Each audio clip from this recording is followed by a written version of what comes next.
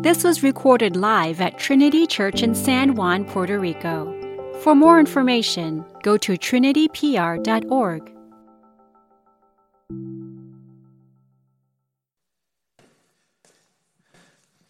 Thank you, Jeff.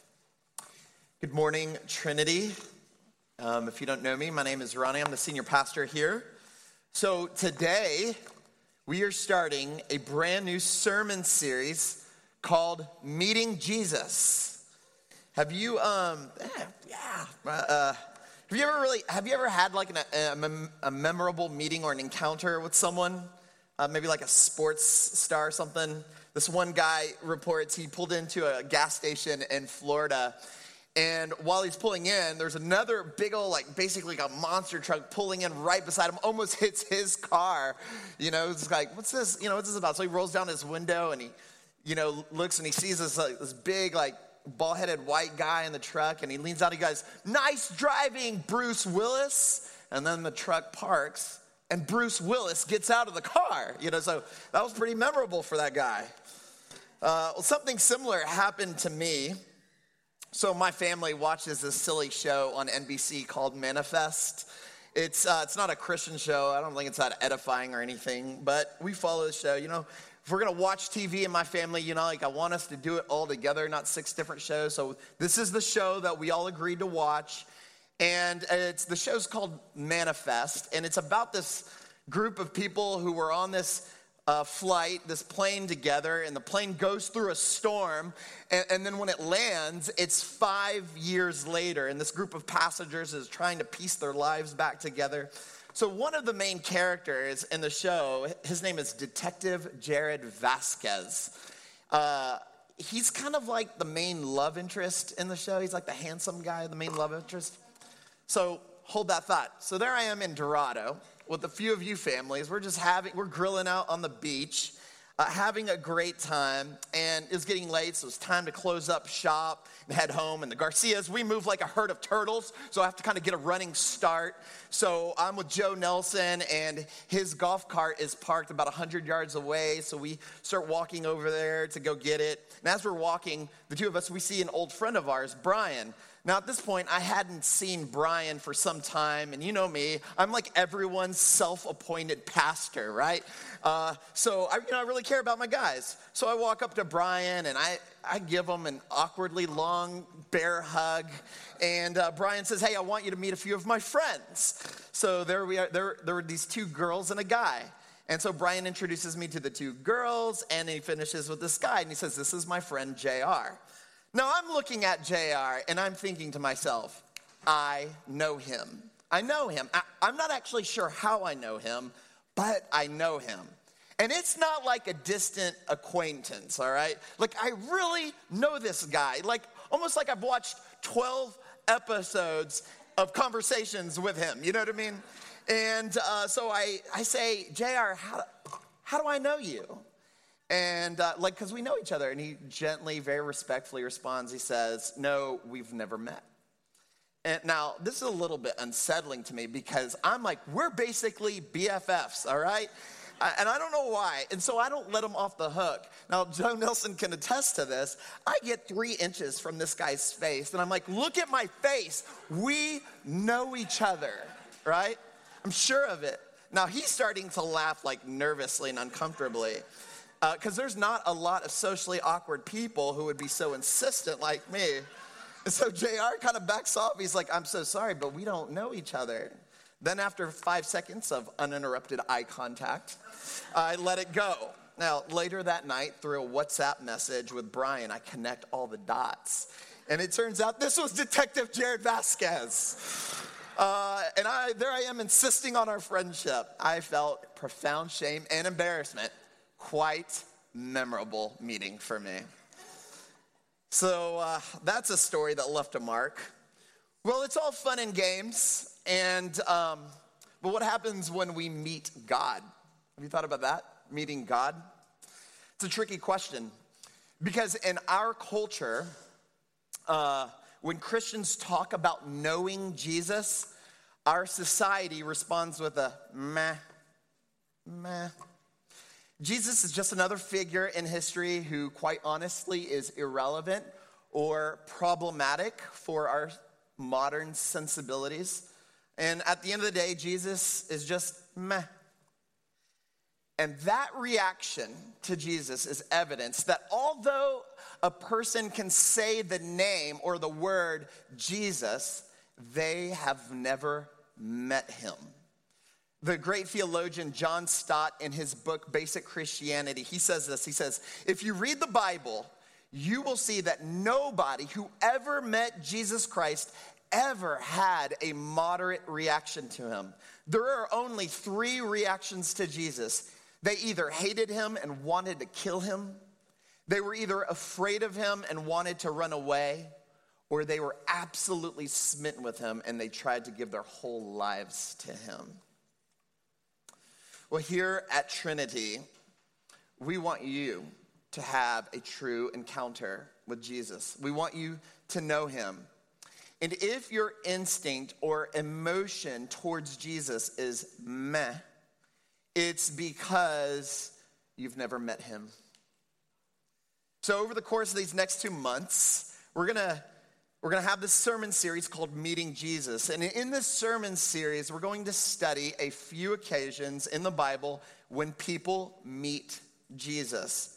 And by watching others meet Jesus, we are going to discover the true Jesus. And we're going to see how people react. Not the cultural Jesus, right? We're going to meet the true Jesus, and we're going to grow. We're going to grow together. So this first meeting this morning, we're going to see a meeting between Jesus and John the Baptist. And this first meeting is just terrific. So without further explanation, let's give our attention to God's words. Would you stand with me? This is John chapter 1, beginning in verse 29. Hear now the very words of God. The next day he saw Jesus coming toward him, and he said, "Behold, the Lamb of God who takes away the sin of the world. This is he of whom I said, after me comes a man who ranks before me, because he was before me. I myself did not know him, but for this purpose I came baptizing with water, that he might be revealed to Israel." And John bore witness, "I saw the Spirit descend from heaven like a dove, and it remained on him. I myself did not know him, but he who sent me to baptize with water said to me, 'He on whom you see the Spirit descend and remain, this is he who baptizes with the Holy Spirit.' And I have seen and have borne witness that this is the Son of God." The grass withers, the flower fades, but not God's word. It abides, remains forever. May he bless it for you and me. Please take your seats.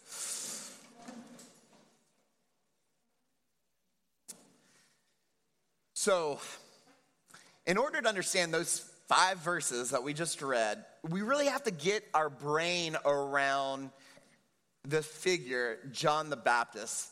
See, John the Baptist was becoming a really popular figure in Israel. He's kind of this enigmatic guy, but the multitudes were starting to get turned on to him. And something about his preaching and his way of life, people were following John the Baptist by the masses. And some even asked him, "Hey, are you Elijah?" That's quite a mistake to make, because Elijah is arguably the most important prophet in Israel's history, right? This meant that God was no longer silent, that he was speaking again to his people. But no matter how much recognition John the Baptist got, he knew that he needed Jesus something fierce. John said, "The Christ is so much more important and significant on a whole different dimension than me." John says, "I'm not even worthy to untie the stinky sandals of Jesus." This is a guy who knows what he's seeing when he sees Jesus. And listen, it doesn't stop there. John the Baptist followed Jesus, and he followed him not into prosperity. He followed him into death. Jesus says to John the Baptist, "Follow me, love me, obey me." And John did. And it got him in jail with his head put on a platter. And so as readers, we're supposed to ask why. I mean, what was it about Jesus that motivated John the Baptist to joyfully even die for him? See, clearly John the Baptist thought he was getting the better part of the deal. What is it that he knew? And if you're not a Christian today, like, you've got to listen in on this conversation. Why people are so madly in love with Jesus. I think we're going to unlock and understand a little bit of John's love and loyalty for Jesus by this brief initial meeting which we just read this morning. So let's study this passage, and we're going to evaluate it kind of in just two ways, by evaluating what Jesus takes and what Jesus gives. Jesus takes something and Jesus gives something, and it changed John the Baptist forever. So first, Jesus takes. So in our text today, John is with his disciples, right? He's got a little crowd, and then from the distance, his eyes lock onto Jesus, and he exclaims those famous words that you see in verse 29. Behold, the Lamb of God who takes away the sin of the world. Now, John the Baptist, by calling Jesus a lamb, he's not getting into name calling here like me calling Jeff a big ape, right? For modern readers, this language of Lamb of God, it doesn't mean a lot to us as modern readers, but for the original audience, it would have had deep spiritual significance. Now, think about this with me. Just a quick review of the Old Testament. The first time we think about lambs is the first Passover, right? From the Exodus story. Fathers had to slay a lamb, take the lamb's blood, paint it over their doors so that the angel of death would pass over, and the blood of that lamb would save the family, right? And then, of course, the sacrificial system that gets introduced in Exodus 29. Lambs were killed as a sin offering. In other words, an innocent lamb was killed in the place of priests, and it symbolically atoned for their sins, right? The lamb died as a substitute for the guilty. And then, of course, later, even in Isaiah, the great prophet, the Messiah is likened to a lamb being led to the slaughter for his people. Everyone knew what lambs meant, and it never worked out for lambs in the Bible, right? And John says, behold, the Lamb of God. John knew Jesus was the sacrificial lamb. The blood of the lamb was necessary because of death and darkness that had entered the world. Now listen, this isn't just a theology lesson. John looked at Jesus, and he didn't think about doctrine. He felt gratitude. How else could you explain his wild affection and loyalty? John knew that although he had crowds following him, telling him what a spiritual guy he was, he knew he was a sinner. That he desperately needed that lamb to take away his sin, and indeed the sins of the whole world. Now I wonder if, unlike John the Baptist, our reaction to this story is meh, because our understanding of sin is so bland. See, most people think that people become sinners because they sin. In other words, they believe that people are neutral, but we make bad decisions, which puts us in the sinner category, in which case what we need is a little extra education, right? But what the Bible teaches, and what John the Baptist was super locked into, was that we sin because we are sinners. Sin is our nature. We are constitutionally a wreck. See, sin, listen, you guys, y'all gotta understand this. Sin is more complex than external moral behaviors. It means that we are intrinsically alienated from God. The way that the Apostle Paul describes it in Colossians is that we are alienated from God, We're hostile in mind, and therefore we do evil deeds, right? We are not neutral. We are alienated and hostile. And that's what explains why we do what we do. Now, it's important to understand that all humanity was made by God for God. Did you get that? We were made by God and for God. And we don't talk like that for any other relationship, right? A mother would never say to her son, I made you for me. Because if you do talk like that, you need to get help. That's called borderline disorder, right? Right? It's weird to talk like that. That's exactly the case with God. God made you for himself. And so if you are alienated from God, this isn't just another problem. It is the problem upon which all problems rest. It is a constitutional problem of the deepest variety. Are y'all tracking? Now, the hostility and alienation that humanity experiences is principally seen in our religious lives. And I'm saying that both for religious and non-religious people. Some of you might consider yourself non-religious. Everyone has a religious life. Everyone is trying to make their life count, right? Everyone lives by some religious code. And by religious, I mean some system of self-justification or self-validation. So if you're a churchy type, churchy people, they self-justify by saying, I go to church, I give money, I only use Christian cuss words like dagnabbit, or in Spanish, cañón, right?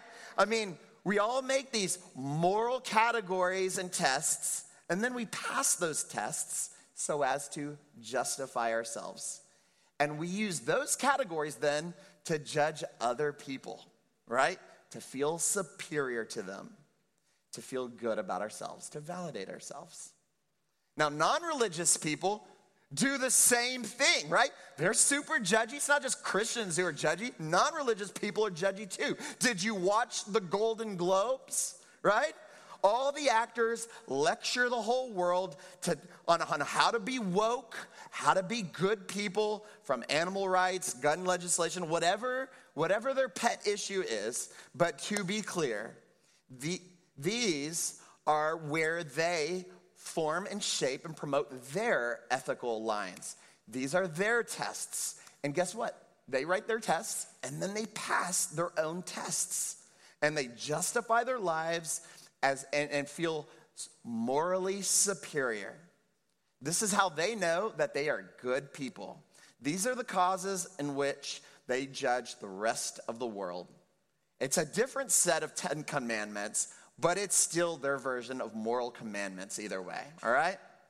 So both religious and non-religious people are extremely zealous, trying to prove their moral superiority. Why? Why? Because according to their own tests, their resume looks good. They pass their own test, the resume looks good. Everyone is self-justified. Everyone is self-validated. All right, well, listen real closely right here. To bring your morality, however you define it, before God as a currency for acceptance is outright crazy. Not only does God not accept your resume, but the Bible calls your attempts to use your resume as currency a bunch of filthy rags. It's not only dumb, it's offensive. You can't pay off God with your resume. Could you imagine Neil Armstrong stepping onto the moon, looking at the earth from that vantage point, unseen by humans before, saying, yeah, this looks pretty good, but do you know what I made on my SAT? Right? Or could you imagine sitting at the base of the Rocky Mountains, seeing them tower into the clouds and say, yeah, but I got a BA in comparative literature. Like, it's absurd, right? In the presence of majesty, you don't start popping off about your own achievements, right? When you are in God's presence, you shut your mouth. You don't brag about yourself. But if you are alienated from God, you do that. You just self-righteously camp out on your own good works because that's all you got. But John the Baptist, he knew better. He didn't care about all the notoriety or his religious achievements. He knew how broken he was, and so he threw his life onto the Lamb of God who takes away the sin of the world, even his own sin. This is the only way to get your brain around the wild love that John the Baptist had for his Savior. How about you? Is Jesus meh? Stop with this judgy self-validation. What if you threw your life onto Jesus? Let's transition. So we looked about how Jesus takes something, right? He takes your sin, he takes your constitutional alienation from God. But let's turn our attention to how Jesus gives something, how he gives something. As I was studying this passage, there's something that occurred to me upon reflecting on it. I thought it was really weird. John sees Jesus and he says, the Lamb of God who takes away the sin of the world. Now, that verb takes away, that verb takes away in the Greek is a present participle. Now, I know that none of you guys are up to date on your Greek grammar here, but it's sort of like saying that Jesus is presently taking away the sin. It's present and continuous. That's how present participles work. My grammaticians or whatever, I don't even know how grammar people here, right? So if John the Baptist would have said, Jesus, who will take away the sin of the world, right? Because Jesus dies on the cross 20 chapters later, that wouldn't have caught my attention. Or if John would have said, Jesus, who took away the sins of the world, like maybe that's like John the author writing this in hindsight after the gospel, kind of reflecting on what Jesus has done, that would have made a lot of sense. But no, either of those options would not have caught my attention. But the question is, why does John the Baptist say, Jesus, Lamb of God who takes away the sins of the world? So this present participle is extremely important to understand, particularly if we're going to get our brain around the second part of these first 5 verses. Look there. In verse 32, John says, I saw the Spirit descend from heaven like a dove, and it remained on him. That word remained. He continues. He says, I myself did not know him, but he sent me to baptize with water. But he who sent me to baptize with water said to me, he on whom you see the Spirit descend and remain, this is he who baptizes with the Holy Spirit. And I have seen and have borne witness that this is the Son of God. Now, this word remain, this is something that is present, like present tense, and continuous. All right, are you following me so far? All right? Now, the commentaries will tell you that that word remain is the same word that Jesus uses a bunch of times in John chapter 15. Now, I know it's not in your bulletin, but if you have it, or don't have it, let me read to you John chapter 15, because I want you to feel the force of this word. A lot of you guys will remember it with abide in me. It's remain. It's the same word. So I'm going to read it with remain. All right? Jesus says, remain in me and I in you, as the branch cannot bear fruit by itself unless it remains in the vine. Neither can you unless you remain in me. I am the vine and you are the branches. Whoever remains in me and I in him, it is that bears much fruit. For apart from me, you can do nothing. If anyone does not remain in me, he is thrown away like branch and withers, and the branches are gathered and thrown into the fire and burned. If you remain in me, and my words remain in you, ask whatever you wish, and it will be given to you. For by this my Father is glorified, that you bear much fruit, and so prove to be my disciples. As the Father has loved me, so I loved you. Remain in my love. If you keep my commandments, you will remain in my love, just as I have kept my Father's commandments and remain in his love. These things I have spoken to you, that my joy may be in you, and that your joy may be full. All right, everyone put on your thinking caps with me here, because I'm going to try to tie this all together. What we have in our passage in John 1 is John the Baptist losing his mind because he sees the Holy Spirit descend and remain on Jesus. Now this is like deep Old Testament symbolism. The Spirit is who anoints the King, the Messiah, the Christ. And that anointing stays. And in fact, Isaiah chapter 61, the big messianic passage, he says, the Spirit is upon me because the Lord has anointed me to bring good news. And so what's happening is Jesus is fulfilling Isaiah 61 in John's presence. And Jesus, with this same anointing, is then baptizing others. But he baptizes not with water, but with the Holy Spirit. That is to say, Jesus is giving his abiding power, his remaining power to others. So what is remaining power? And that's where John 15 helps us. Jesus says, remain in me. You can't do anything without me. But if you remain in me, my words in you, then ask whatever you want. By this my Father is glorified, that you bear much fruit. That is to say, you're living out of this power, right? Of this power to remain. And here's the kicker. Jesus says, as the Father has loved me. In that way, as God loves me, so in the same way I have loved you. Remain in my love, Jesus says. So the natural question is, how do you remain? And Jesus responds, if you keep my commandments, that is how you remain in my love. Now, most of us here are incurable legalists, right? And you make this sort of if-then negotiation. If we keep God's commandments, then we get God's love. Don't do that.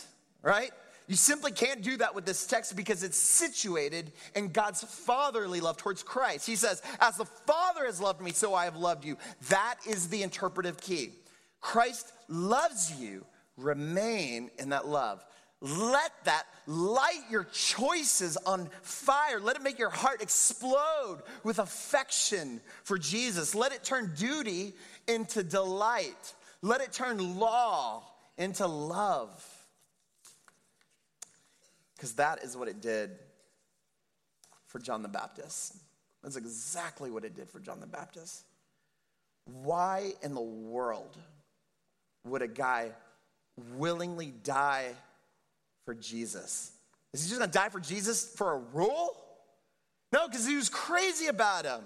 I mean, he could have recanted and saved his own skin, but he died because he was so in love with Jesus. He died because even the axe on John the Baptist's neck could not take away his unbreakable joy. Man, I want that for myself and for you. And the anointing of the Holy Spirit is always about empowering the life of a person to see Jesus and to run after him, to be filled with this overflowing joy. Now, some of you who gave your lives as adults, you know what it means to be baptized by the Holy Spirit, right? It happened on a normal day. You weren't looking for Jesus. You didn't need him. When you heard the name Jesus, your reaction was meh. And then the Spirit came upon you, and it turned your dead heart into a fleshy heart. And you can't explain it. But Jesus caught your gaze, and the ordinary turned into extraordinary. And you can't explain this new joy and spiritual hunger in you, but you know you love him. You know you love him, and you get hungry to know more of him. And so people dying for Jesus and having their heads cut off because they love him, that starts making a little bit of sense. You're like, I get it. right? A lover would always die for his or her beloved, right? Wouldn't they?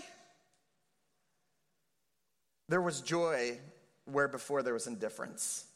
New, real, joyful faith. That's what the baptism of the Holy Spirit is. And then for Christians, you've been sealed with the Holy Spirit. You're sealed with God's fatherly love. But maybe you quenched it. Maybe you suffocated it. Maybe you went through a dry spell.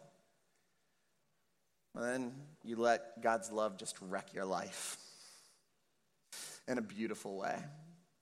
And all of a sudden, as Christ's love remains in you, present and continuous, you remained in him.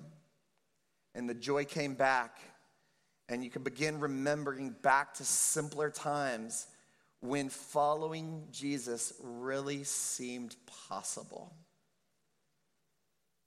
Like, I can do this. I can follow Jesus. When you had optimism about changing things in your life. Like, I can change. It's the Spirit. That's the Holy Spirit. See, the Spirit brings life where there was death. That's the baptism of the Holy Spirit. Jesus takes away your sin, but he gives you the Holy Spirit that remains on you.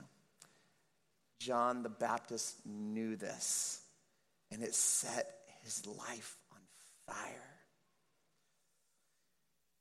When we meet Jesus and understand him for who he truly is, we either run for fear, kill for hate, or worship for love.